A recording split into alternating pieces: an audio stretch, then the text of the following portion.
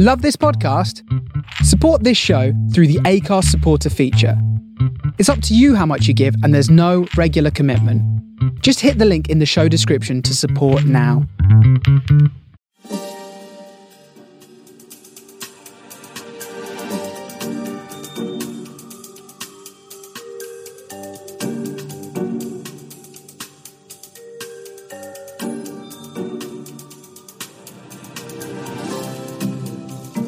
Hello. Hello. You're listening to week 34 of Is It Worth It, the film review podcast, where we go out of our way to see the films in the cinema, even the bad ones, so you don't have to. His name is David Long. And he is Craig Fields. And good Lord, it is an action-packed show this week with everything from treasure hunts to books coming to life. There's definitely some surprises on this week's show, that's for sure. David, how's your week been? Very, very good. The weather has been glorious. We're back in the studio. It's much cooler in the studio. Oh, far cooler. Looking at the thermostat, it's 24, 25 degrees, a nice recording temperature, as opposed to last week where it was mid-30s and I actually had to remove items of clothing because it was really quite hot. I had a fantastic week, loved watching the cricket. Last weekend, England beat Australia to make it 1-1 in the Ashes series.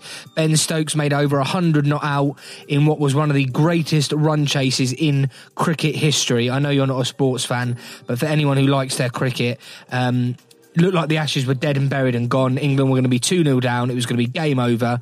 But Ben Stokes, what a performance. And yeah, the weather looks set good for the next couple of weeks. So I'm looking forward to the last two test matches at Old Trafford and the Oval. You do like your sport, don't you? I do like my cricket, my football, my horse racing. I like everything. The only sport I can't get into, although there's some really good films actually on this sport, is Formula One. I just don't understand Formula One. It seems to me that the best car wins, and it's as simple as that. And I know because all of the drivers are at the top of their game; they're sensational. But most years, it seems that the car firms with the most money seem to win. Now, I may be talking rubbish, but yeah, Formula One not for me. However, I would like to go to Silverstone because I've heard that it is nonetheless a fantastic day out. Maybe we should go together. Yeah, Maybe we should record the podcast there, trackside. Can you imagine? It's just I'm not so sure we'll be able to get away with doing that. Fair enough. Yeah, it's probably not the best of ideas. No. Anyway, Mr. Fields. Yes. I never asked you this. So you've made me aware. How are you, my good friend? Yeah, I'm very well, actually. Bags of energy, so much so that I've signed myself up for a charity football game. I've heard about this. Is it tickets? Do you have to? Can you pay to come and watch? Can I come and watch you play football? I mean, possibly. I'm a Sunderland fan, so I'm used to seeing terrible, terrible football. Well, so you can't be much worse than my beloved Sunderland. I think I probably could. I'm not a professional footballer, number one. And number two, I have no stamina whatsoever. Well, let's get you in the gym now that you are Iron Man. True, yes, I had an iron infusion, which was quite... A lot of iron has been pumped into this man. And now he went in as Craig, Man. and he did come out as Iron Man, covered in steel and with a genetically modified heart. Like Idris Elba. Yes, Idris Elba from last week. So, I'm glad. I'm looking forward to that. It's got a bit of a sporty theme, but... Craig, what have we got coming up on this week's show? Well, I shall tell you. We will be kicking off with Angel Has Fallen. Gerard Butler is back and he's about to be at the centre of another crazy situation with his co-star Morgan Freeman. Then we'll be opening the book to Scary Stories to Tell in the Dark. Andre Overdale directs Zoe Margaret Coletti, Michael Garza, Gabrielle Rush and Austin Zodjar. The real adventure then begins when we delve into the review of Dora, the Lost City of Gold, directed by James Bobbins, starring Isabella Mona, Jeff Wahlberg, Michael Pena, Eva Longoria, and featuring the voice of Benicio del Toro. Then we're off to the US of A, where a Class 5 hurricane, a basement, and some alligators cause some rather large amounts of chaos in Cruel. This is produced by Sam Rainey, directed by Alexandra Ajar, starring Kaya Scodelario and Barry Pepper. And then we'll be rounding off the show with a review of Good Boys. Seth Rogen and co are back producing with director Gene Stupinski, who directs Jacob Tremblay, Keith L. Williams and Brady Noon. It's a great number of films that we're going to review on this week's episode. I just noticed your notes that you've handwritten. They're a rather eclectic pieces of paper on the back of them. Yes, so I unfortunately I run out of plain documents, so I've just collected some papers from my house. We've got a council tax support detail. We have the notes here on the back of what appears to be some sort of court summons. What? And then the notes for Dora and the Lost City of Gold are made on the back of a letter from Affinity Water, who are demanding money from me. and the final one is a handout called Distress Tolerance. So this is just a load of court summons, people demanding money, and then a guide of how to distress yourself. Very sporadic set of note making. You need to get yourself a pad. I did have a notepad and pen, but I lost it. You lost it? Yeah. Did you Did I ever tell you I had my own lost property box at school? No. Which I then proceeded to lose. You lost a lost property box. I did, yeah. They gave me all my lost things back at the end of the year, which I lost. So much irony there. Well, there's a lot of iron and irony in today's show. Anyway, let's kick off in our usual way with the box office rundown.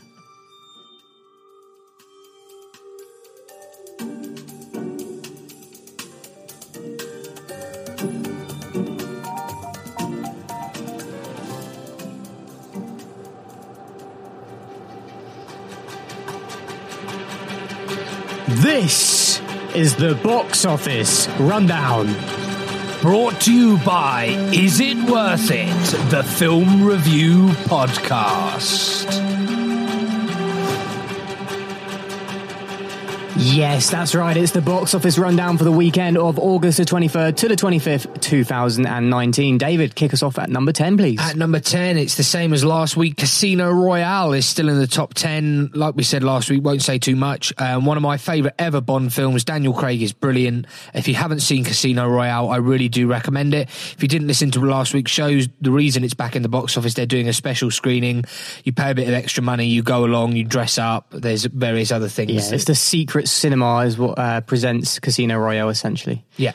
So if you haven't seen Casino Royale, definitely check it out. It's still a brilliant film and one of my favourite Bond films. In at number 9, we have Good Boys, and we're going to be reviewing this on this week's episode, so we won't say too much at all. No, we won't. In at number 8 is Toy Story 4. Like we said last week, it's a very good film. I don't think it's as good as the previous 3, and to me, it doesn't end the way that I want Toy Story to end, so therefore I feel like there's going to be a Toy Story 5, and if there is, I think they've set it up for a really exciting finish, which I've already almost written it in my own head, which I might share with you guys at some point. But yeah, Toy Story 4 in at number 8. In at number 7, we have Cruel, another film that we're going to be reviewing on this week's episode. And again, we won't say too much because it's on this week's episode. Number 6, Dora and the Lost City of Gold. Well, guess what? We're also reviewing that on this week's show. Therefore, stick around and we will let you know whether it is worth it or not. In at number 5, we have Scary Stories to Tell in the Dark. And again, this is on this week's episode. So again, we won't say too much. Indeed. In at number 4, we have Fast and Furious presents Hobbs and Shaw. Like we said last week, there wasn't many cars in this film. It felt almost like a bit of a side piece, which is sort of what it was.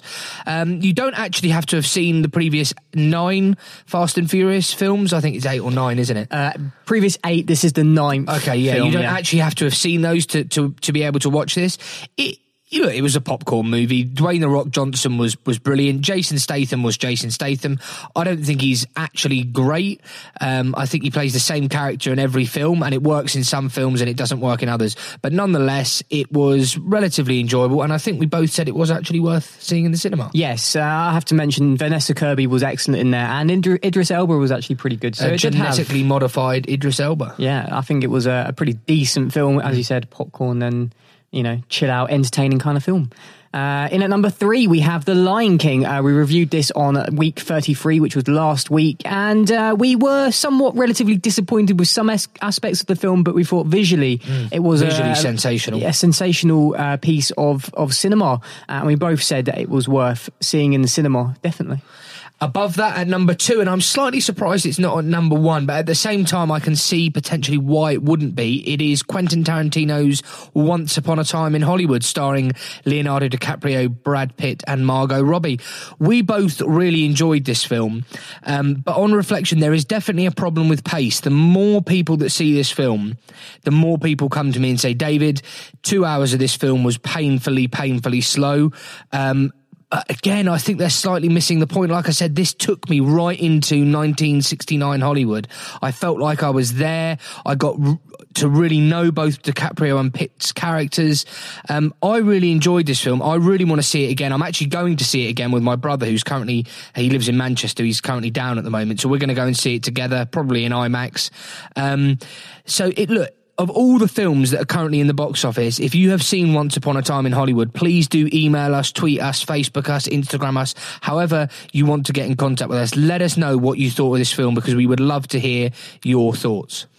In at number 1 then is Angel Has Fallen. And again, this is a film that we're going to review on this week's episode. So again, we won't say too much, but unexpectedly it's at number 1, I think. I'm without giving too much away, I'm surprised that this is at number 1 in the box office. I really, really am, because the first 2 films weren't great. But it has been its opening weekend, so I can see why it would come there. I don't think it's going to stick around. But, the difference in quality between Once Upon a Time in Hollywood and Angel Has Fallen is vast. But good films don't always do well at the box office. For example, Shawshank Redemption is the best example of that. That absolutely bombed at the box office and is now considered one of the greatest movies of all time. Yeah. Anyway, shall we kick off with today's show with our first review? Well, yeah, but I need to do the box office rundown first. I always forget about that. Go on, start from 10, work your way down to 1. So, in at number 10, we have Casino Royale. 9, Good Boys. 8, Toy Story 4. 7, Cruel. 6, did I say cruel? I think so. Not cruel. As in, like, cruel, as in being cruel to someone. Anyway, never mind. 7, Cruel. 6, I said it again. Or am I just I'm having a breakdown. 6, Dora and the Lost City of Gold. 5, Scary Stories to Tell in the Dark. 4, Fast and Furious presents Hobbs and Shaw. 3, The Lion King. 2, Once Upon a Time in Hollywood. And 1, Angel Has Fallen. I think I need to take some sort of medicament.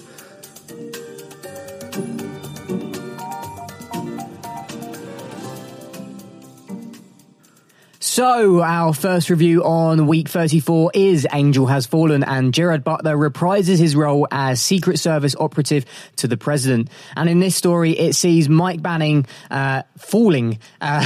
He's been made to look like he's the one that has attempted to take the president's life, and it's up to Mike and Mike alone to prove his innocence. Let's take a little listen to a clip.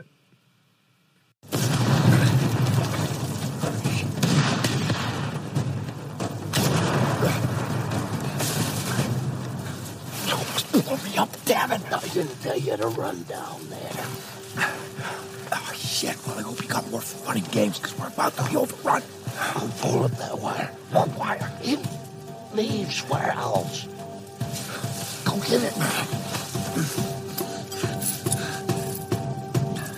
Go!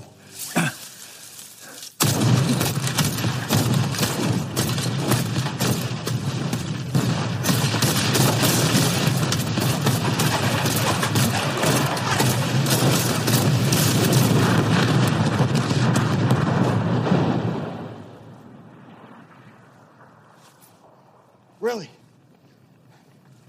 You're welcome. I think that clip. I didn't go down there and pull that wire. Nick Nolte, who plays Mike Banning's dad in this film, I think he's ludicrous in this film. And I mean, that clip is just, it is literally the film. It's just explosions after explosions. But actually, that's one of the best bits of the film. It's very funny. Yeah, I mean, Nick Nolte, I don't think he's actually spoken many words in this film that you could actually comprehend. No, the Academy Award for least audible man will go to Nick Nolte here. I didn't tell you to run down there and pull that wire. I'm your dad, and I'm sorry. I didn't mean to run away, but I'm sorry that I left you, abandoned you for 45 years, and now I've just turned up and blown everything up. You know, it's just ridiculous. Anyway, I'm glad we got that out of our system. Yeah. But what did you think of the film? Well, I just wanted to say first of all that this is obviously the third film in the Fallen list of films that there were. So the first one was Olympus Has Fallen, which came out at the same time, more or less, as White House Down, which starred Ryan Reynolds. And I thought the better one of the two of those films was White House Down. It was much funnier. It did better at the box office as well. And yeah, I think then the second film came out, London Has Fallen, which was just ridiculous and actually was a complete disappointment. Really was an absolutely shocking film, and I will touch upon that in a minute. Yeah, so now we're on to the third incarnation with Angel Has Fallen, and I have to say that this was probably the better of the two films by far. It didn't take itself too seriously. It had everything you could possibly want in a film where somebody is being set up and somebody needs to prove their innocence. And there was a lot of action. There was a lot of humour actually in this film, which lacked in not White House Down, but Olympus Has Fallen and in London Has Fallen. It lacked that comedy, and this was definitely brought forward by Nick Nolte and Mike Banning sort of coming together. So that's Gerard Butler and Mike Banning playing off each other. And as you heard from that clip, it's really quite ludicrous. Yeah, it is. I mean, the first thing to say about this film is I'm going to start with the bad points. I mean, it pushes believability to the end of space and time. I mean, the plot is implausible, but at the same time, it's quite a simple plot. It's a very simple plot. There's an assassination attempt made on the president, and Gerard Butler's character is accused of doing this and has to prove his innocence. But in terms of subject matter, it is total and utter tosh. However, if you accept that it is tosh and don't take it too seriously, it's actually, of all the three films, it's probably by far the best one. I mean, the critics don't like it. The Rotten Tomatoes scores really do say, the critics give it 40%, whereas the audience give it a 94% rating, which is incredibly, incredibly high. I think it's the highest of all the films that we'll be reviewing this week. And actually 94% is ridiculously high. I mean, there are Oscar-winning films that have lower audience scores than that. What makes this film good is that I'm not going to say there's no awful CGI, because there is a couple of bits of terrible CGI. Oh, yeah. Particularly one bit where a hospital seems to just collapse into a pile of dust almost instantly.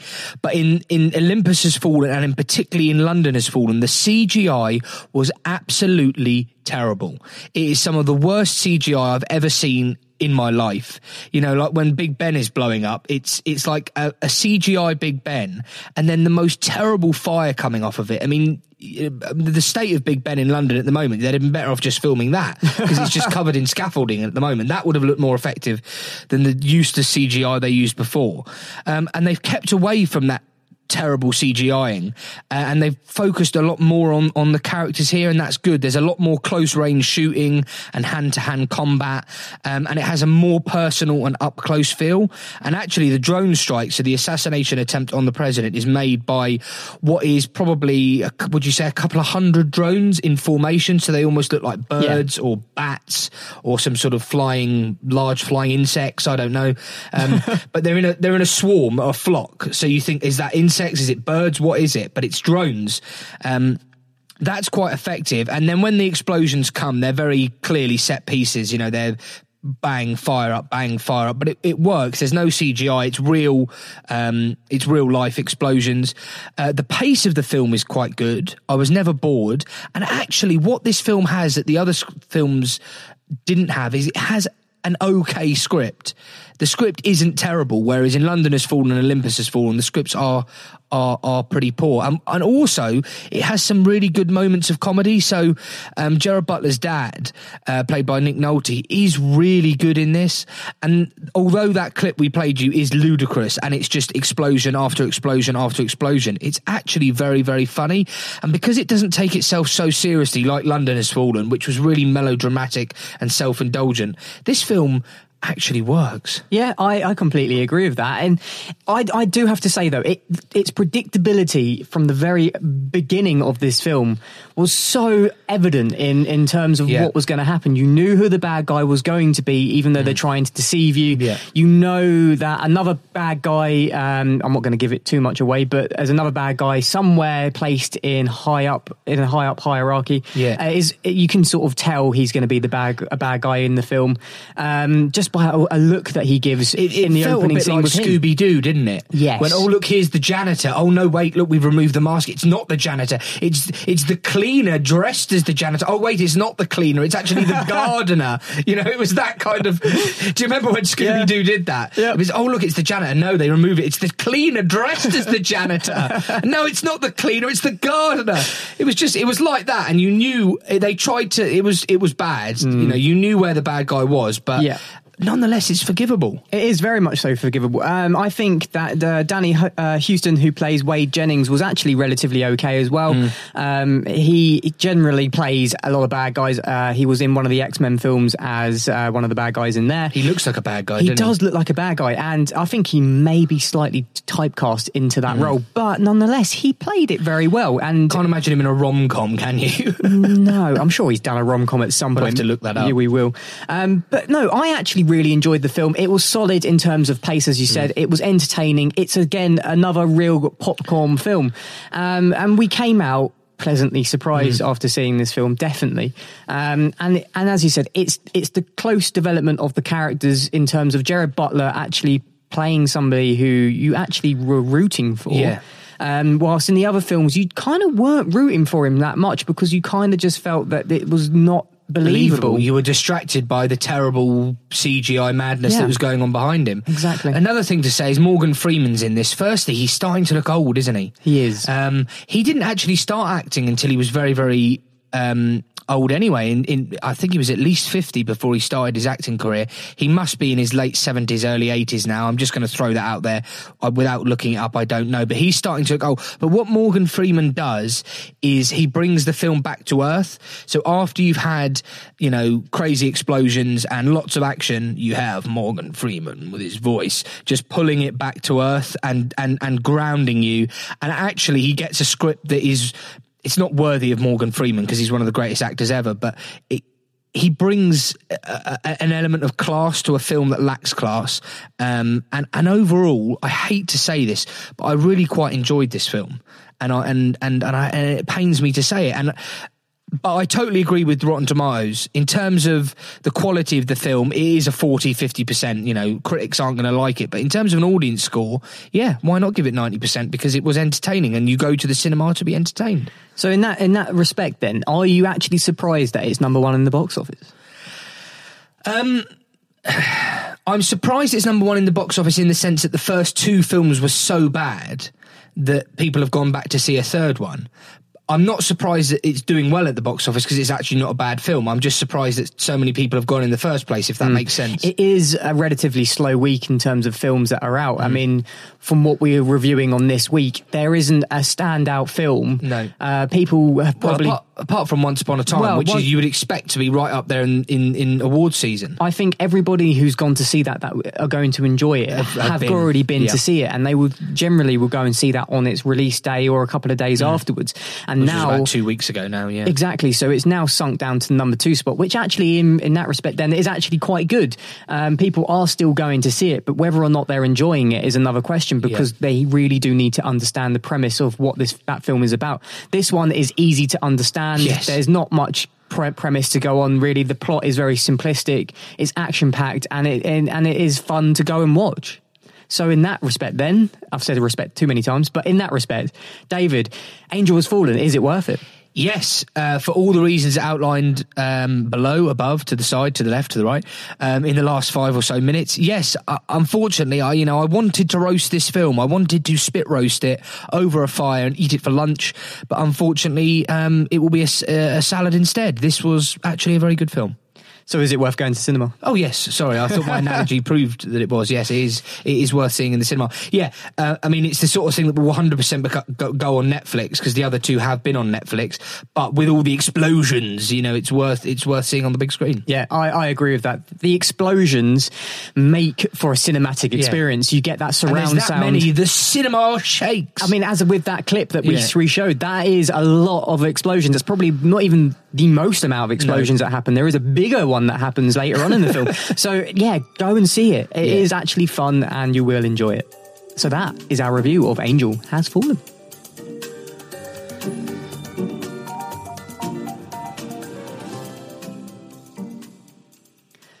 So our second review on week 34 is Scary Stories to Tell in the Dark. So this sees Andre Oberdell, director of the rather fun Troll Hunter, bring to life the Scary Stories to Tell in the Dark book series published in the 1980s, which was actually written by Alvin Schwartz and illustrated by Stephen Gammell. And in this incarnation, a group of teens find themselves haunted by a book that just seems to writing itself. This book seems to read those around it and tell the stories, including the group of youths, and these anthology stories come to life featuring a creature that threaten each of the teens' lives. Let's take a listen to a clip. This town made me a monster. Now that's what I'll give them. Sarah Bellows' book, when the stories all come alive. What happens in the book happens for real. Sarah Bellows is a myth. I'm afraid I'm gonna die. You don't read the book. The book reads you. Probably one of the only clips that I could actually find that actually had any depth to it. So this film has some big names attached to it. One being Guillermo del Toro. Now, he is obviously a big name in the horror/thriller sort of genre of films, and I think that is what is one of the biggest draws to this film. You know, you hear that name and you think this is going to be a really, really good film. And it clearly has been made with some real love and attention to the film. People clearly love this sort of genre, have made something that really has a lot of depth in terms of the scene that they're set in 1969, just before or during the Vietnam War, and there is some real depth in there in regards to that. 68, okay. But the film falls very short in terms of its age rating. So this is a 15. And because it's a 15, it's been toned down a little bit for that 15 age rating. And there's a younger audience that actually probably would have enjoyed this a lot more than the adult audience. Now, you saw this at quite a late screening, so there was a lot more older people in that screening who were looking for a horror film. People probably in most, if not all of the people, were in their mid to late 20s. And you would assume that older audience are really looking for something to scare them. However, the film doesn't really do that. And in fact, it's quite laughable because what they've done, they've stuck very close to the illustrations that were drawn in the original book. And they are quite comical in a lot of senses. Now, they did do a lot of things like desaturate the costumes to make it very black and white like the illustrations. But it didn't work. It really was the downfall of the film. And some of the characters or the monsters that they created were really quite laughable. Yep.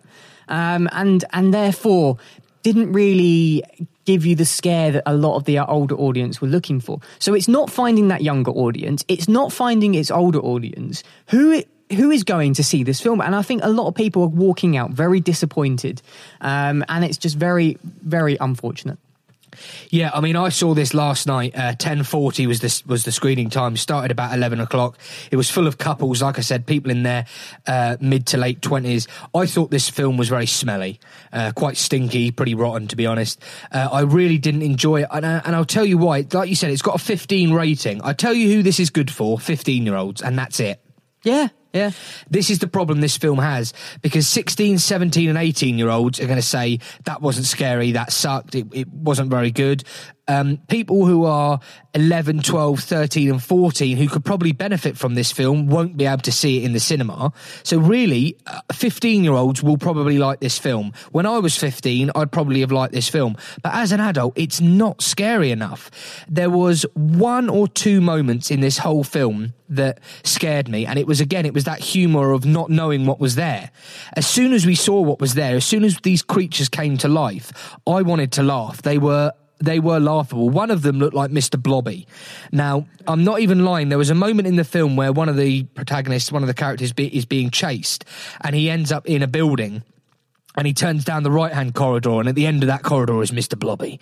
And then he turns around and he goes down the left-hand corridor, and at the end of that corridor is Mr. Blobby. And then he turns around and guess who's behind him? Mr. Blobby, who then this is genuinely true, who comes up to him and hugs him and just consumes him into his blobbiness. Noel Edmonds wasn't around, was he? No, Noel Edmonds was not around. He's still pleading with Channel 4 to let him do Deal or No Deal again because his career has gone to shit. Excuse my language, we could probably beep that out. But no, the creatures, when they do come to life, are laughable. Then there's another one that walks like a crab, and it's some sort of strange. You were telling me it wasn't even CGI. They actually got someone off America's Got Talent. Yeah, so all of the actual creatures were played by genuine actors who all have some kind of disease that make them have this appearance that goes very well with the creature that goes with them. And they've all played characters before, most of them in like Pan's Labyrinth or Stranger Things and various other weird creatures. Slender Man, the guy who plays Slender Man, is in this film as the really tall woman with missing a toe who's looking for her toe. Again, a very strange concept there. Where's my toe? Exactly. So again, it's not scary. I mean, it's a woman looking for her toe who looks rather, well, dead. Well, very dead. Isn't quite scary enough. You would think, though, that, I mean, all of her body is rotting. Her flesh is falling off of her bones. She looks absolutely terrible. She needs a manicure, she needs a massage, some makeup. All she's interested about is her toe. She's probably got bigger fish to fry, like the fact she's dead, for one. Why isn't she saying, why am I dead? Why is she so obsessed with the fact that she's lost her toe? Of all the things to lose, a toe is not the end of the world. Well, maybe if she finds the toe, she'll be brought back to life. Maybe that was what her feelings. I don't know. Who knows? Anyway, the point is, this film is, the pace is slow.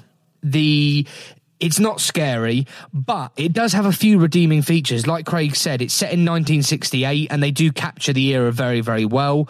The script is not bad. The actors have been given some meat on the bone to work with, but the real saving and redeeming feature of the whole film is the acting. I can't fault a single actor or actress in this film. I thought they all gave very, very good performances with the material they'd been given. The problem is they were acting scared and they were acting really, really well. The problem was what we were seeing wasn't that scary. And if you've got a film called Scary Stories to Tell in the Dark that isn't scary, you're doomed to fail. Yeah, because they're selling it as a film that is going to be scary, and people who go to see it want to be scared, and it really falls massively short from that. I mean, I think we're both singing off the same hymn sheet here. Looking at Rotten Tomatoes, it gets 79% approval rating from the critics and 72% from the audience. I'm just wondering if that 72% is people who are sort of 15 to 18, that age range. But even 16, 17, 18-year-olds, I don't think they would find this scary. And there are many 15-year-olds who'd probably come out and say that's rubbish. I think people who have read the anthology book have probably gone to see this as well and maybe enjoyed it quite a bit. I think people who are fans of Del Toro have gone to see it and have seen some nice homage being paid to Del Toro there. I mean, the book that writes itself is a direct piece from Pan's Labyrinth, where the book writes itself as well. I mean, there's, I suppose, little things like that add up to being something that's quite nice. But again, you're going into a film wanting something to happen that you don't get, and that's being scared. And I think a lot of horror films these days really fall short, especially the Hollywood ones that play in cinemas like Cineworld. I mean, the lower budget scary films that are almost straight to DVD end up being a lot scarier and horrific, and are obviously 18 rated or R rated in America, do a lot better in terms of cult classics. This is very mainstream. It is. It doesn't build the tension up enough in the film. It was pretty stinky. It was. I think we can ask questions now. Craig, Scary Stories to Tell in the Dark. Is it worth it? I do not believe this is worth seeing in the cinema. They have very evidently set this film to be a sequel at some point. It's so evident because it's basically said at the end of the film that there's going to be a sequel by a couple of lines that one of the characters says. And I don't know if I'd go and see that. David, is it worth it for you? Absolutely not. Not only is it not worth seeing in the cinema, I don't think it's worth buying on DVD or watching on Amazon or Netflix. It's called Scary Stories to Tell in the Dark, and it just isn't scary. And that was our review of Scary Stories to See in the Dark. No, to Tell in the Dark. Don't see it in the dark because it doesn't work. Well, if it was dark, you'd just be looking at a black screen. That wouldn't be scary at all, would it, Craig? Not at all.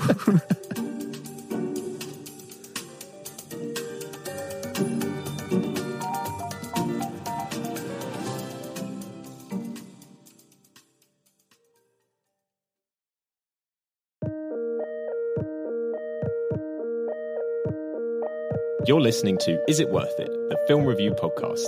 If you're listening to this podcast, you probably love movies, and you're wondering what's worth seeing. Well, what if I told you you could see everything? Watch all the films you want at any Cineworld for just $18.40 a month. Being an unlimited card holder gives you access to all of the 2D films you can handle. Watch what you want, when you want, as many times as you want. Plus, save money when watching films in 3D, Super Screen, IMAX, 4DX, ScreenX, and special event cinema. Be the first to see a movie with Cineworld's special unlimited advanced screenings. Unlimited customers are some of the first to see a movie, days, weeks, and sometimes even months before it's released to the general public. Save on snacks and drinks. Get 10% off all in-cinema food and drink, plus get 10% off at Cineworld Starbucks. And if that's not enough, unlimited customers can enjoy 25% off food and drink at Yo Sushi, Café Rouge, Bella Italia, Las Iguanas, La Tasca, and Belpo. Let's sweeten the deal even more. Listeners of the podcast can get £10 off your first month's payment. Use the code ISITWORTHIT, all one word, with movies like It Chapter 2, Downton Abbey, Ad Astra, Rambo Last Blood, The Goldfinch, and many, many more. Now is a great time to join Cineworld Unlimited.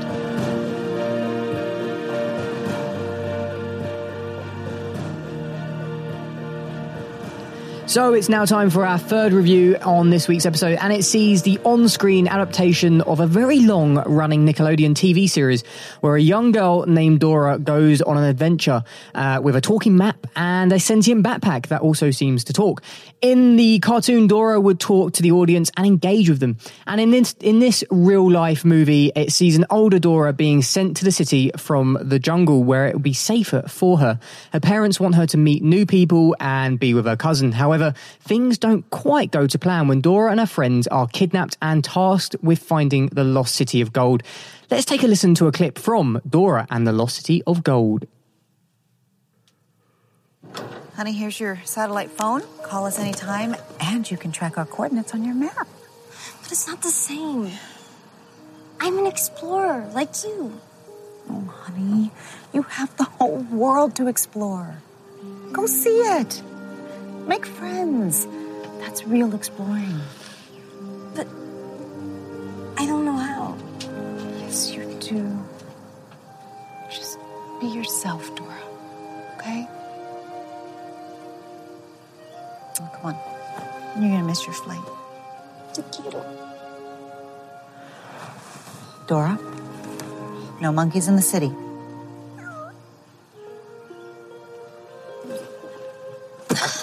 She knows, buddy.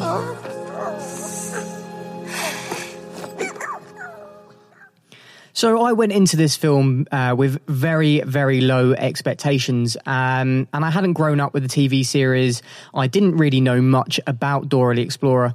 However, my preconceptions of this film were instantly turned around after the first couple of minutes, really, where the film opens with Dora and her young cousin driving around in a miniature Jeep with a talking backpack, a talking map, and a monkey and a sly fox. And instantly it's showing us what the potential adaptation of this film could have been. However, it then pulls out and shows that this is just these kids, drawing upon their imaginations. And I thought that was a really well played set piece. The film is directed by James Bobbin, who actually reinvigorated the brilliant Muppet film in 2011. And you can really see that he's drawing upon a lot of those elements from the Muppet films in terms of the comedy that comes in this film. It is a different kind of film as it moves forward 10 years from what happened in the beginning of the film. And it stars Isabella Mona, who starred very recently in the Instant Family movie that we thought was really quite good, actually. Yeah. And it draws upon a lot of elements kind of in that sense. You wanted to talk about things about family and aspects like that. Yeah, so I mean, there's a lot of for what is fundamentally a children's film. There's lots and lots of things for adults in here. There's a real theme of coming of age, and we see that when Dora, we see her, like you said, when she's young at the start of the film, and then we see it 10 years later as she's got older. There's themes of love and friendship. There's themes of family. There's also a real theme of morality that runs throughout the whole film, and what are your morals and why do you want to find the lost city of gold? Is it because you're an explorer or is it because you're a treasure hunter? And there is a major difference between being an explorer who's exploring something for the love of and the thrill of exploring, as opposed to someone who just wants to get rich. There's also themes about morality and sacrifice, and I'm really pleased you mentioned Isabella Mona.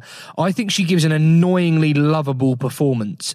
She's fresh, funny. It's a very layered performance, a very talented performance, and I think she's a future A-lister. Like you said, in Instant Family, I thought she was very, very good, and she's brilliant in this film. She's got all the qualities that a young actress should have, and if she gets the right kind of films, I'm not even in doubt. I guarantee you she will be a future Oscar, maybe not winner. I wouldn't say that straight away, but she'll certainly be Oscar nominated. She's certainly going to be the kind of actress who's going to be involved in award seasons for many, many years to come. I went into this expecting it to be absolutely terrible, but it isn't. It's just fundamentally a very good film. It has very much the feel of the recent Jumanji film, Jumanji Welcome to the Jungle. It feels like that. The pace is very, very good. It's got likeable characters and very good bad guys. There's lots in it for adults as well as children, and the good thing about the aspects that are there for children, it has lots of childish humour that feels fresh even though it isn't. So the jokes that they're telling and the way they're being told is nothing new, and it shouldn't be funny, but it is. And when I was in this screening again on my own, there were lots of families in there, lots of young children who were really, really laughing like quite loudly, and that just made me smile and get into the film more. I was really pleasantly surprised by this film in terms of the way it was shot, the script, the pace, the cinematography.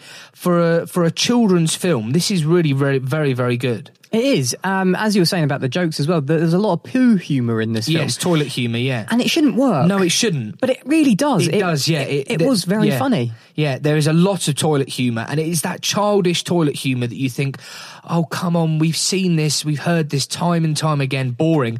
And actually, I can't remember what film it was, but recently we saw a comedy that had toilet humour. It might have been Holmes and Watson, and it was dire. Holmes and Watson was dire in general. Oh, yeah. But this particular toilet humour was just not funny, whereas they made it work in this film, probably because it was a children's film, whereas Holmes and Watson, well, I don't even think that could be classified as a film. It was an absolute disaster. But like I said, nothing new here, but it just works. And Isabella Mona, I'm really impressed with her. I thought she was brilliant. And, the fact we like it is reflected solidly in the Rotten Tomatoes scores. And when the critics and the audience scores are close together, you've got a solid film. The critics give it 83%, it gets an 88% rating from the audience, and very, very solid scores. So you've got critically a well-received film and an audience a film that the audience have also enjoyed. Yeah, I mean, I really thought when I came out of this movie, and I said to you, this is a masterpiece, this is a work of genius. And you know what? I'm going to stick with the fact that I think it's a work of genius. I mean, there's this whole scene in there where... I know what you're going to say, they breathe in some kind of toxic fumes from a plant that gives them hallucinations. They basically get high and end up turning into the cartoon version of Dora the Explorer. And I thought that was absolute genius. It really, really was. And it was hilarious. It was funny for the adults that are watching it. It was funny for the kids that were watching it. It also allows a new generation of children to get to know Dora the Explorer who didn't get to know Dora the Explorer. It brings the kids who have grown up with Dora the Explorer to have a look back at what they used to watch and then fall in love with a new version of Dora the Explorer. I really strongly believe that there's going to be another film. I think there's going to be more adventures. I believe you're right. I really like the fact that this is an adventure film with... it draws a lot upon Indiana Jones in terms of like solving these ancient puzzles, and it pokes fun at itself. It knows exactly what it is. It knows exactly what it's doing, and that makes for a really entertaining watch. So for me, I really, really love this film. Yeah, me also. Craig, shall I ask you the question? Yeah, go for it. Dora and the Lost City of Gold. Is it worth it? Yes, this is 100% worth seeing in the cinema for the love of seeing this reincarnated version of Dora that you may not know. going to see it, you will fall in love with that character. And I think all of the characters within the film are really likeable and really lovable and really relatable in some respects as well. Yeah. David, what about yourself? Yes, not only is this film 100% worth seeing in the cinema, I want to go out of my way now to recommend that you go and see it, whether you're an adult or whether you're a younger listener or whether you want to take your children. There's loads of brilliant themes in here of love and friendship, family, morality, sacrifice. It's got a good pace. It's got good characters. Isabella Mona gives a brilliant performance. And there's loads in it for adults and children. It's well received by the critics and the audience alike. Dora and the Lost City of Gold, 100% worth it. Go and see it in the biggest screen possible.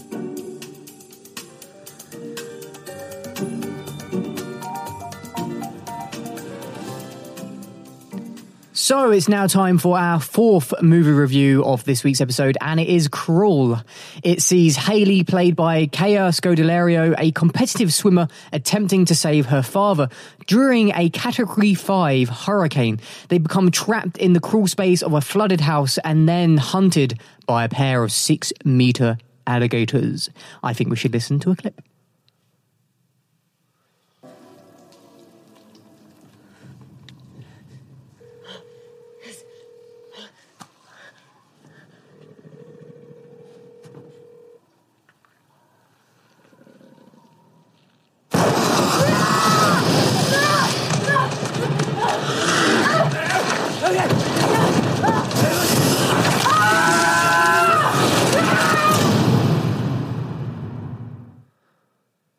So, I'm going to start this review with a little bit of a moan. Overall, my actual review of this film won't be too bad, but I'm going to start with the bad points, and the bad points are the alligators. Let's start with the main thing that this film is about, and that is the alligators. They're just a little bit too over the top, and I'll tell you why. They create these alligators out to be like these sort of almost like dinosaur-like hunters that are a real threat to humans. And actually, human attacks, or when alligators attack humans, it's usually by mistake. Alligators are quite patient hunters. What they tend to do is just wait very, very still and wait for their prey to come to them, and then they'll strike very, very suddenly. Believe it or not, prey that fights back is usually abandoned by alligators. And also, one other thing that I found out in my research about alligators is that snapping jaws and growling is, in fact, a defensive posture. And they use that in this film quite a lot as, you know, crack, crack, grrr, as if here's an alligator that's about to come on the attack. And you can hear that from the clip as well. Yeah, and you hear that from the clip. So I just think the alligators are a little bit too over the top, and actually with a Category 5 hurricane, you probably don't need as many alligators as there are in this film to build the tension. On average, there are 4 gator attacks in the US every year. Since 1948, the Fish and Wildlife Conservation Commission has received 356 reports of alligator attacks. So it works out at an average of 4 a year, and there's at least 7 or 8 alligator attacks in this one, several hours alone. So it just, to me, makes it all a little bit too over the top, a little bit unbelievable. However, that said, I thought this was fundamentally a very, very good film. One of the things that makes this film good is the pace. The pace of the film is superb. It really builds tension. It actually starts building the tension with the opening scene. What they do in the opening scene is they show our protagonist taking part in a swimming competition, and they show her getting ready on the diving board, then diving in, and the camera follows her, and there's some really good camera work of the swimming, and that builds the tension because we know the film's going to be about alligators. Immediately seeing that open water, even though it's in a secure and safe swimming pool, starts to build that tension. It's got a very good soundtrack as well, quite an eerie soundtrack. The acting is very, very good. It's very nicely shot, and also the graphic nature of the alligator attacks helps build tension and fear. So we know once we see these alligators, and once they've attacked the first human, which doesn't come for about maybe 40, 50 minutes, which builds the tension further. We know when these gators attacked, even though it's a little bit unrealistic, we know that they mean business. And what really holds this film together is the fact that the two main characters, this daughter and father, we really care for them. We want them to get out of the situation they're trapped in. And that's why the pace builds up. And overall, it makes for a very satisfying film, even if the premise is a little bit ridiculous. Well, the film is directed by Alexandra Ajar, who was responsible for The Hills Have Eyes in 2006 and then Piranha 3D. Oh, goodness. In 2010. But there Wasn't that 3 Double D? Possibly. I don't know. But then we had The Horns with Daniel Radcliffe, which is actually a really, really good film. The film was also produced by Sam Raimi's production house, Ghost House Pictures, and it was made on a relatively small budget.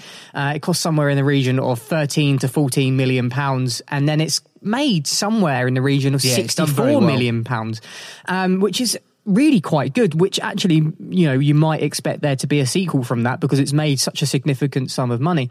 I thought this film was a really solid movie. It had really likeable characters, some really decent acting in it.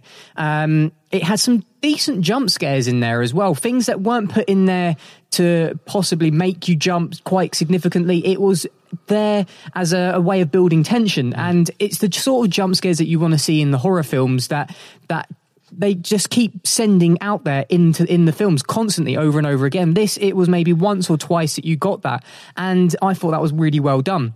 It is ridiculous. It's set in the basement of a house that's flooding during a Category 5 hurricane. There are alligators on the run. Alligators. What are they running from? Yeah. I mean, it's quite ridiculous. But it is truly a popcorn film. It's not quite as crazy as The Meg. It's not quite as beautiful as Jaws, but it's somewhere in between those sort of two films. Yeah, and that's really well put, actually. I thoroughly enjoyed it. I didn't think I was going to enjoy it. I did see this as a unlimited screening. There were people walking out, and I was very surprised that people were walking out. How long into the film? People were walking out at the very beginning. People were walking out in the middle, and people were walking out quite near the end as well. And I was really quite surprised by that because during the course of the entire film, I was enjoying myself. It was, as you said, really well paced, and the actors were very believable in terms of their relationship, in terms of how scared they were as well. I thought they did a really good job. I thought it was quite bizarre that they're in the crawl space of the basement, so that means that they can't stand up properly. Yet as the waters rise, they're able to somewhat stand up in this crawl space. So I found that a bit weird. Yeah. There was a very good dog in the film as well. The dog was wonderful. The dog was truly wonderful. And it built tension again because you loved that dog so much spot on. that you didn't want to see that dog die. And there were moments in the film where you were like, oh my God, is the dog okay? You really felt for the dog, which is quite surprising, but actually really, really good. So a very solid movie. Yeah, and the Rotten Tomatoes scores certainly reflect that. The critics give it an 82% scoring and the audience give it a 75% score.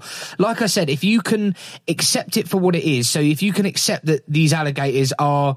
And what they do well is they don't have like some sort of gator scientist. In other films, they often have like a scientist that will come in and go, the alligator is the most dangerous land predator on Earth. Well, yeah, in The Meg, they have that. In Jaws, they have that. They don't have that character. They just say, here's some alligators, take it or leave it. And you realise that this is not how alligators hunt. This is not what alligators are actually like. But we're just going to accept for some reason in this hurricane, these alligators have gone completely chicken oriental and they are very, very hungry and they're devouring anything and anything and everything that moves. But the critics and the audience give it a fairly solid score. And I'm disappointed that people walked out because when I saw the trailer for it, I thought it looked terrible. I really wanted to roast this film. I wanted to say it was tosh. I wanted to say it was nonsense. I wanted to say that I didn't like the characters. I wanted to say that it wasn't engaging, but it was. The pace was good. And if you take it for what it is, it's actually a pretty good film. Yeah. So, shall we ask questions then? Yes, Craig, Cruel, is it worth it? Yes, it's definitely worth seeing in the cinema. It's one of those films that's currently out in between some big films that are coming out. So you've got It Chapter 2 coming out relatively soon. So if you're looking to see something in the cinema before that big Hollywood blockbuster comes out, I would recommend going to see this or maybe Once Upon a Time in Hollywood if you haven't seen that yet. I think they're the two films that are really going to be sort of drawing us in until the big Hollywood blockbusters come out. So yeah, I thought it was worth it. You? I'm going to say it's not worth seeing in the cinema. Ooh. I think it's a film worth seeing, but I don't actually think it needs to be seen on a big screen. I think it's the kind of film that will 100% come onto Netflix or Amazon or one of those streaming services. And I just think, actually, because the pace is so good, I don't think you're going to get distracted and walk away from the film. So I think it's the kind of film that you could watch at home. So I would say, yes, it is worth it, but it is probably worth waiting till it comes out on streaming services. So that's our review of Cruel.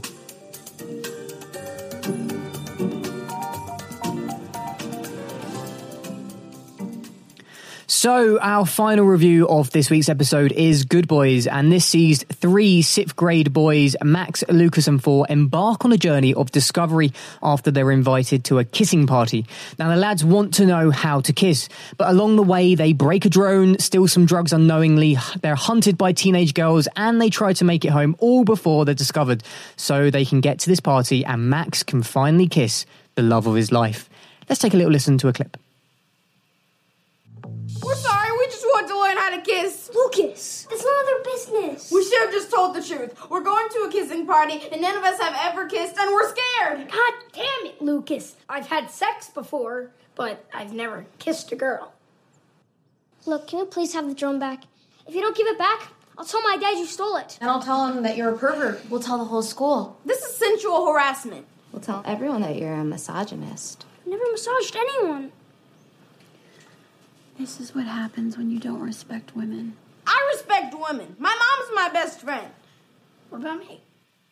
So this film is produced by Seth Rogen and co, and it sees the young boys sort of play the same similar roles to Superbad, but they're younger. I mean, during the course of the film, they are referred to as like the Stranger Things boys, which is, you know, they are of similar age.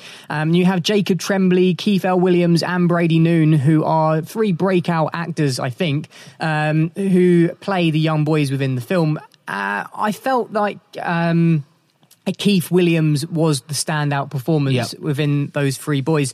Unfortunately, the other boys, it didn't feel like they were playing the roles like naturally. It didn't feel like it was coming naturally to them. I felt like Keith had the best comedy timing, and he seemed to have the best lines as well, and he was genuinely very, very funny. The problem with this film, to me, is that there seems to be just 2 running gags that play out throughout the whole course of the film. And the first one of those is that they are naive children, and that everything that they see in the film that is something that an adult would understand, they don't seem to understand at all. So there's a lot of paraphernalia in the film that maybe someone who's over the age of 18 would know exactly what it is. But these guys always mistake it for something else. I mean, there's a doll that they believe is a CPR doll, which it clearly isn't, and various other things. And that's one gag that runs throughout the entire film. The other one is that they are young and there's this threat to their life that everything seems to be blown out of proportions in their eyes all the time. So, I mean, there are some bits that are quite threatening to themselves, like when they're crossing a road on the motorway of some sort. That is quite a large threat to them. But there is everything else that's happening, like trying to get to this kissing party, that is just exaggerated. And like it's the end of the world. Like it's the end of the world, exactly. And that's somewhat reflected in the music that happens within the film. It very dramatic. Very dramatic, heightened thing. And that happens throughout the course of the entire film. So in that respect, it's very easy to review because there is just those 2 running gags that happen throughout the entire course of the film. I mean, it was funny. It was funny. But it just didn't do it for me, I don't think. Yeah. I mean, what I've got is very similar to Craig. I mean, some humour doesn't land. Like Craig said, there's a lot of gags that the first time it lands, but then the second and the third time you're getting a bit fed up with it. But enough humour does land. And what this film does well is it has likeable characters. And also, although it's a comedy, it has a lot of substance, which is maybe its best asset, actually. Seeing these characters come of age, seeing their friendship develop. Without likeable characters, a film film like this wouldn't work, but it has likeable characters, and because the characters are likeable, it means that what is funny does work, and the bits that aren't funny you do forgive. Keith L. Williams, this young black actor, he is superb. He is genius. He's the one with the high-pitched voice in the clip that we heard, where he talks about his mum's his best friend. Throughout the whole film, his deliverance of the lines is absolutely on point. He is a future comedy star, I think. I thought he was brilliant. It gets a solid 79% from the critics, 87% from the audience. Craig drew a comparison to Superbad. It's not as good as Superbad, nowhere near as good, but actually I think a second film could be. I think that this is introduced us to three characters that in 4 or 5 years' time, when they've all hit puberty and they're much, much older, there could genuinely be a really good film here, a really good Bad Boys 2, I think would be. I'd love to see Keith L. Williams back on the big screen. There was one bit you spoke about, the traffic scene. I thought that was really bad. There's a scene where these three lads are trying to cross what would be called a highway in the States, like a motorway here in the UK. And it's just in bad taste because it's just not funny. I don't know if it's supposed to be funny or if it's supposed to build tension, but it does neither. I almost didn't want to watch. I was actually hit by a car when I was a child. I didn't know if you knew that. Oh, blimey. You learn something new every day. So I don't know whether it touched a little bit too close for home for me, but I don't find children crossing a motorway funny. I don't find the concept of children crossing a motorway funny. One, because they could be killed. Two, the poor person that hits them will end up having to live with that for the rest of their life. So that one scene I thought was really, really bad and just shouldn't have been in it, and I thought that was in bad taste. But other than that, it's 60-70% of this film is pretty good, and the 30% that's bad, you forgive it. Yeah, I think its only saving grace is the bit of substance that runs throughout the film, and that's their friendship. And like you said, absolutely. I think there could have been space for a better film after this film ends, after they have come of age almost, a second film. But to me, it kind of felt like an introduction to a TV show.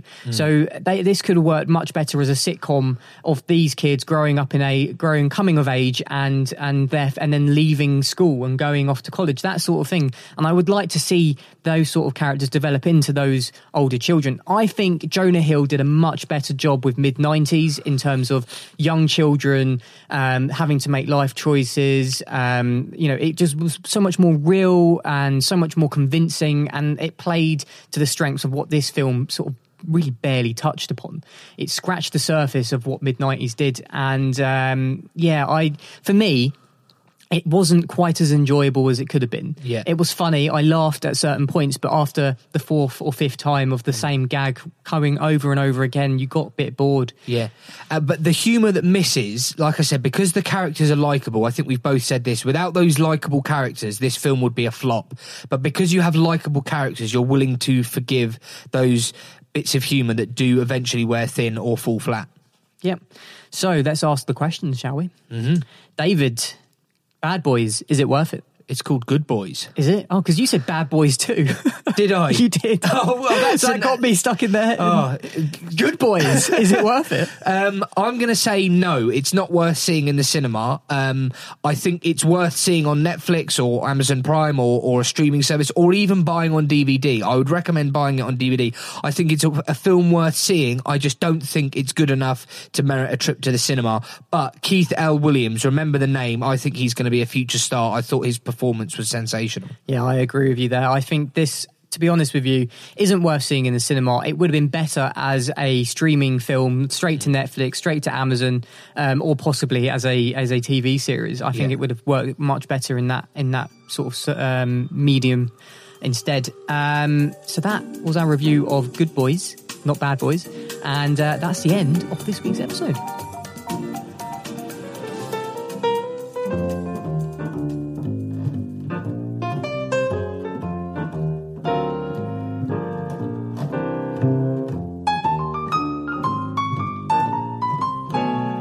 Thank you for listening to week 34 of Is It Worth It, the film review podcast. We'll be back next week with reviews of The Mustang, The Informer, A Million Little Pieces, and The Souvenir. And also, please do get in contact with us with all of your thoughts on the films that you have seen. You can email the show at mymailisworthit@isitworthitpodcast.com.